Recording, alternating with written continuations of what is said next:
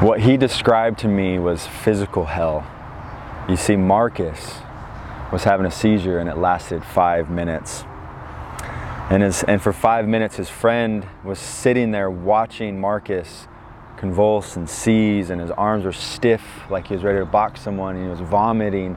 And for 5 minutes, I could only imagine the chaos and the panic coursing through his friend's veins and mind, and he didn't know what to do. And I undoubtedly think that there were prayers being offered up, and like, my goodness, what is going on? Is Marcus going to die right in front of me? You see, he was vomiting everywhere, and his friend had to reach his fingers down his throat to clear the airway so he could do something. He wasn't going to sit there and watch his friend die right in front of him in a truck bed in a drug overdose. And I can only explain that situation, and from hearing this story from Marcus, is complete chaos, complete rock bottom. You see, this was one of many stories and many decisions and situations that led Marcus to rock bottom. And it concluded with a 10-year heroin addiction. And when I say concluded, it means not that he passed away, but he was reborn again. He's sober, he made it out, and he's alive. And some of you guys might have met him. And what a story of overcoming, of God's grace and mercy, saved Marcus's life over a course of events, of a course of experiences, and it just runs chills and it just brings me joy when I hear about someone's life being redeemed and reconciled to God through substance and heartbreak and devastation. You see, Marcus lost everything. He lost his house, his car, his family, his relationships, and he hit rock bottom. He may have lost everything. He may have an incredible story of reconciliation, and it sometimes stings a lot to think back of what you've lost in your life sometimes. But he gained the whole world. He gained a new perspective. He was reborn into the kingdom of God as a son of the Most High. And I cherish those stories. I love those stories because it's God's story. And now he's willing to use his story for the kingdom of God, and there's nothing that makes my heart race faster. The joy of the Lord in his face. You see, Marcus and I have very similar stories with substance abuse, different paths, different outcomes, different situations. But when I tell my story sometimes of things I've done and things that I regret and the shame and the guilt that's brought forth with those stories, some people would have said, Zach, I would have never guessed that you went through that, or you did that, or you were like that, or you're angry and violent and all this stuff. And when people say I would have never guessed, is the biggest compliment to the God of the universe and his grace and his mercy. And when I met Marcus playing volleyball, did life with him, figuring out that he was a Christian, I would have never guessed that he was addicted to heroin for 10 years.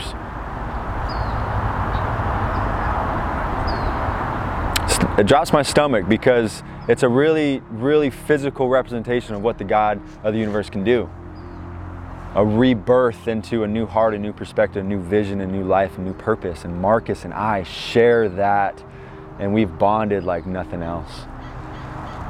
And Marcus, if you're watching this, man, I have to give you thanks for willing to share this story, and for me to be able to use this story, because it's God's story. It's so redemptive, it's so powerful. And it's a long story short, but Marcus was once one way, and now he's this way, and the only thing that happened in between was Jesus. I was once one way, and now I'm this way, and the only thing that happened in between was Jesus. And that's what we're going to go over today, is just stories. We're going to go into Paul's testimony of how he was once one way, and then he was another way, and the only thing that happened in between was Jesus. And we all have something in common.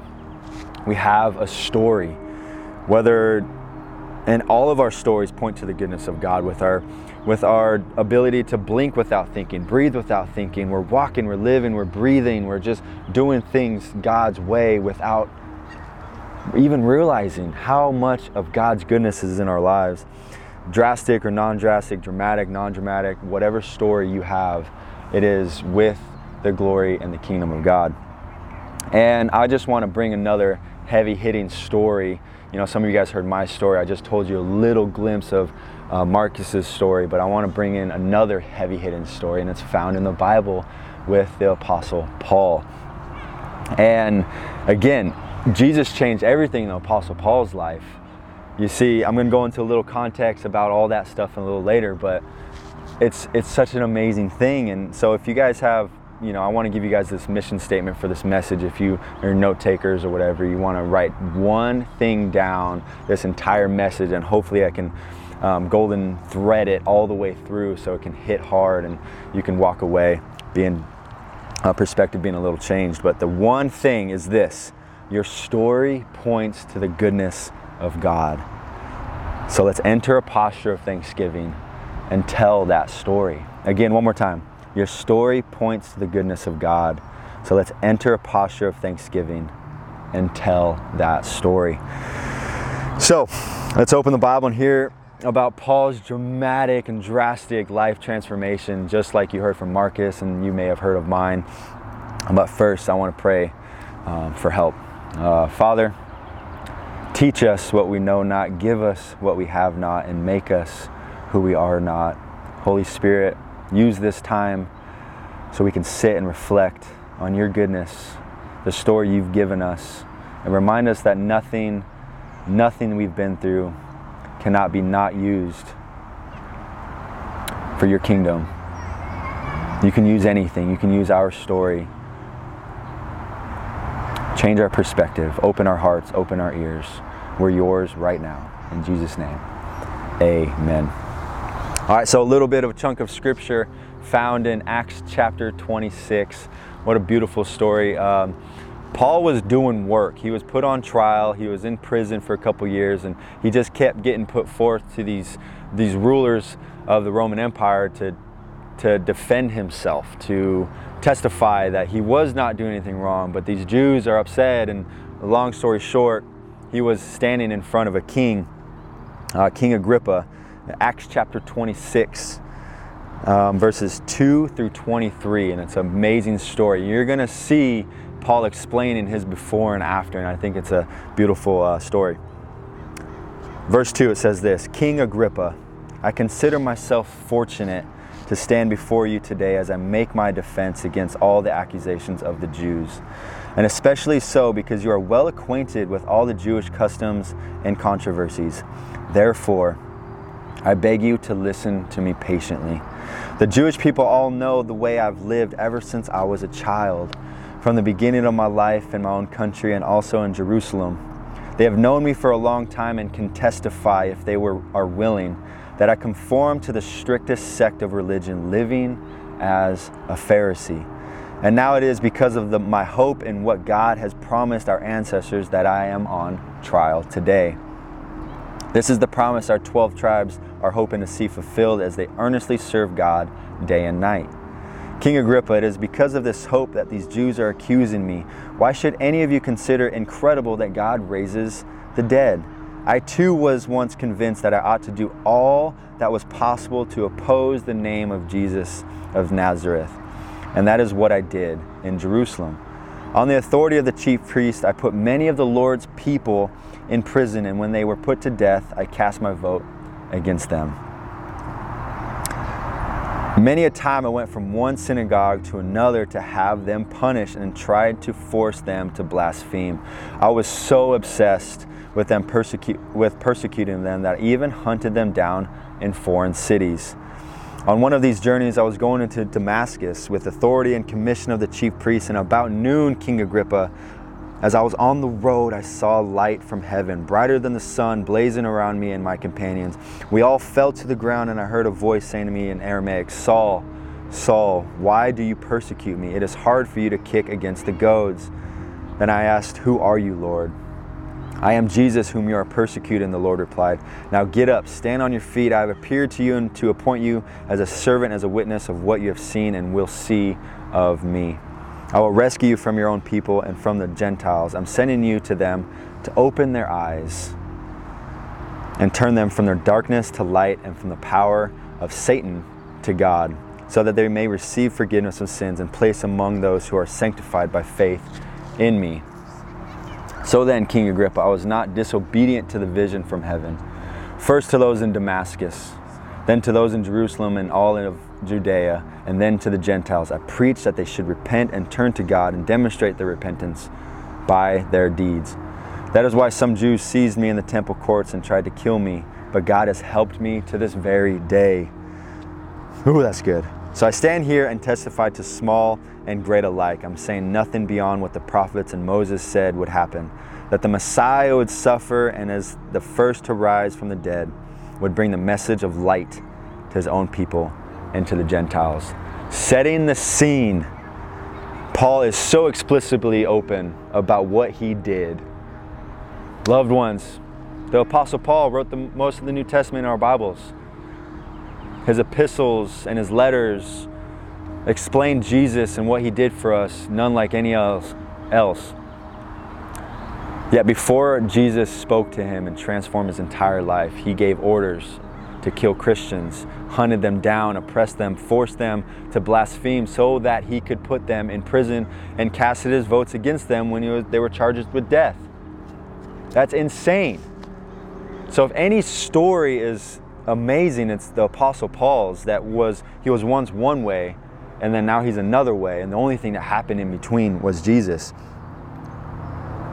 And that is just such a simple point of the goodness of God and testifying of our testimonies to the goodness of God. It's so drastic. And again, I said this earlier, but Marcus, drug addicted, rock bottom, was once one way.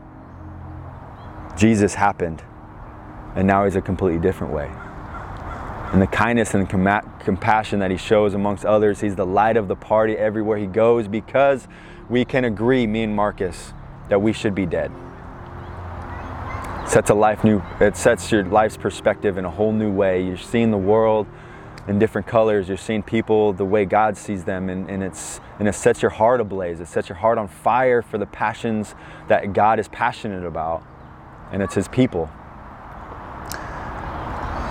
And the Apostle Paul was once one way. Jesus happened, and then he was a fierce servant for the Lord, planting churches, writing letters, spreading the kingdom of God, encouraging, rebuking, correcting all of the Christians that all the churches that he planted, and he just dedicated his life for the spread of the gospel. But the one thing that was for sure is he was really good at telling his story. He told his story a couple times about who he was, but please believe me, Jesus changed everything, and now he's this way. And I got a question for you guys. I got a question for this. So what's this mean for you? What I asked a lot of people this last week, a lot of friends, people around me, really close to me. And I asked them, what do you think holds people back from telling their story of redemption, telling their story of reconciliation, of overcoming or surviving or anything in between? And I got a lot of answers. Is it shame? Is it guilt? Is it regret, embarrassment? Is it believing God can't use it? And I think the biggest one that stuck out to me the most was this question: do you not think your story is important? Do you think it's not as drastic and dramatic as Marcus's or myself's or Paul's, or that God can't use it? It's not good enough. Or is the shame and the guilt and the embarrassment holding you back? And I'm sitting here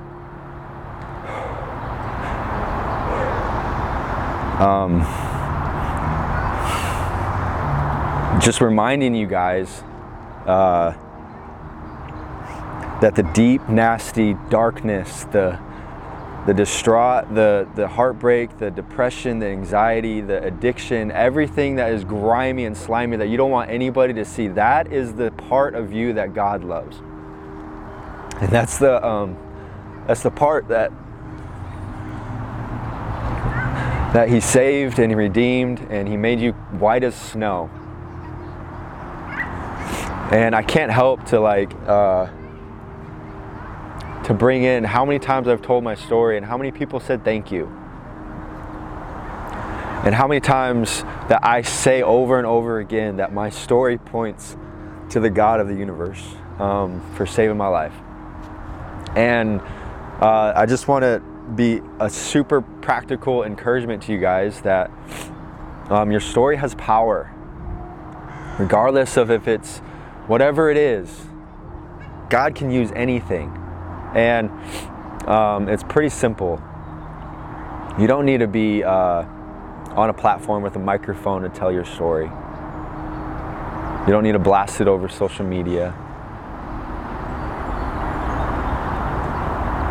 You don't even need to tell anybody it right now. If you're going through it right now, it's okay. Take your time. But believe me, I think God's going to pull you out of it.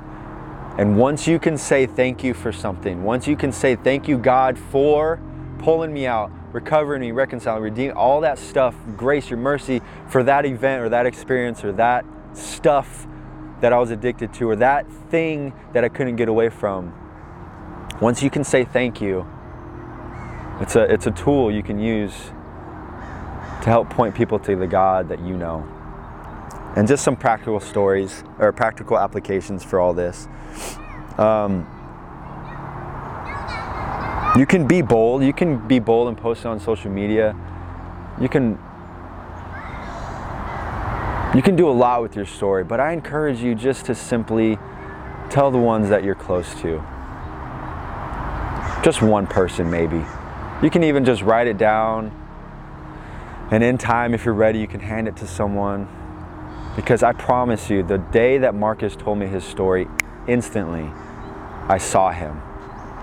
Instantly I saw the redeeming power of God in his life. I could look across the room or the beach or whatever, and if I see him from a distance, I can say, that is Marcus. He's a child of God. And I instantly got closer to him. He knows me, I know him, we're battling together. But yeah, write it down. Tell a couple people. Because your story has power and you never know what God can do with your story. He knows it. The deep, dark stuff is what He saved you from. So loved ones, we just need as many stories as we can get in this fight against the enemy, this heartbreak, this disastrous of a world, this sin nature. We need as many stories as we can get because we can't hold back. Because our lives should point to the glory of God. Our lives should point people to reconciliation, point people to the God and the Jesus who died and raised from the dead for us, that saved us, that can also save others around us. Stories are powerful. And just like that one point above, may our stories point to the goodness of God. It has power. So let's enter a posture of thanksgiving and giving thanks and praise to the Lord for saving us. And let's begin to tell that story. And through our story, point to the gospel of Jesus. And it will spread like wildfire. It will. I fully believe that our stories have power. And I know I'm filming this right now and I can't really hear any hallelujahs, but I bet you some of you guys can scream and shout hallelujah for God redeeming you and through your story. So again, I'm gonna tell you that Marcus, myself, and the Apostle Paul, we were all one way. Pretty disastrous, all three of us. And then now we're a different way, and the Apostle Paul did amazing things for the kingdom, and the only thing that happened in between was Jesus. And really quickly, if you don't know the Jesus that redeems stories like that, drug addiction, violence, anger, murder, everything that all three of us went through. If you don't know that God, I'm just going to give you the opportunity. I just want to tell you about the God that I know. He's compassionate, He's loving, and He loves you. But we're all the same. We all need help. We all need a Savior. We're all born sinners, and we need grace. We need mercy to do this life, to be reconciled with God so we can have perfect communion with Him and a home in heaven. Do you want a home in heaven? Because what God did to our offense of sin is He sent His Son Jesus to die for us, to be a substitute for our sins. And He raised from the dead and ascended to heaven for the perfect sacrifice. And all we have to do is respond in thanksgiving. You see, it's a free gift. None of us earned it. It's not like Marcus and I earned it. It's freely given.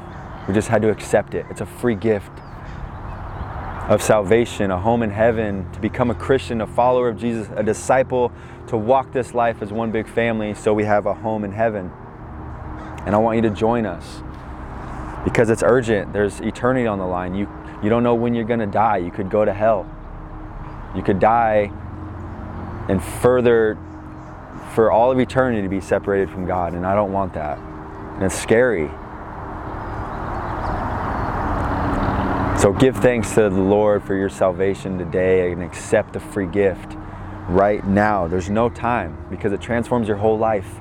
As you can see, it transformed Marcus's, myself, and Apostle Paul's life. It changed everything. And I'm sure there's tons of people watching this and in the crowd and stuff like that are at the church that completely can testify against that. It's changed everything about the life. More joy, more freedom. Shackles are gone. And it's amazing. So, we don't have to do anything. It's a free gift. So I just want to pray through this right now. And I want to pray, and I hope you join me in a Thanksgiving prayer to say thanks for the free gift. Father, we give you praise. We give you thanks. We know we couldn't earn it. We don't deserve it, but you gave us your grace and your mercy for free. You sent your Son, Jesus, to die for us, and we accept that free gift today. May today be the life change. May today be the transformation. May today be the perspective shift. May the hearts be softened, the eyes be open, and the ears be opened to what you want to say to us today. We thank you for the free gift. In Jesus' name, amen. I love you guys. Again, your story has power and it can point to the goodness of God. So let's enter a posture of thanksgiving and go tell someone. Love you guys.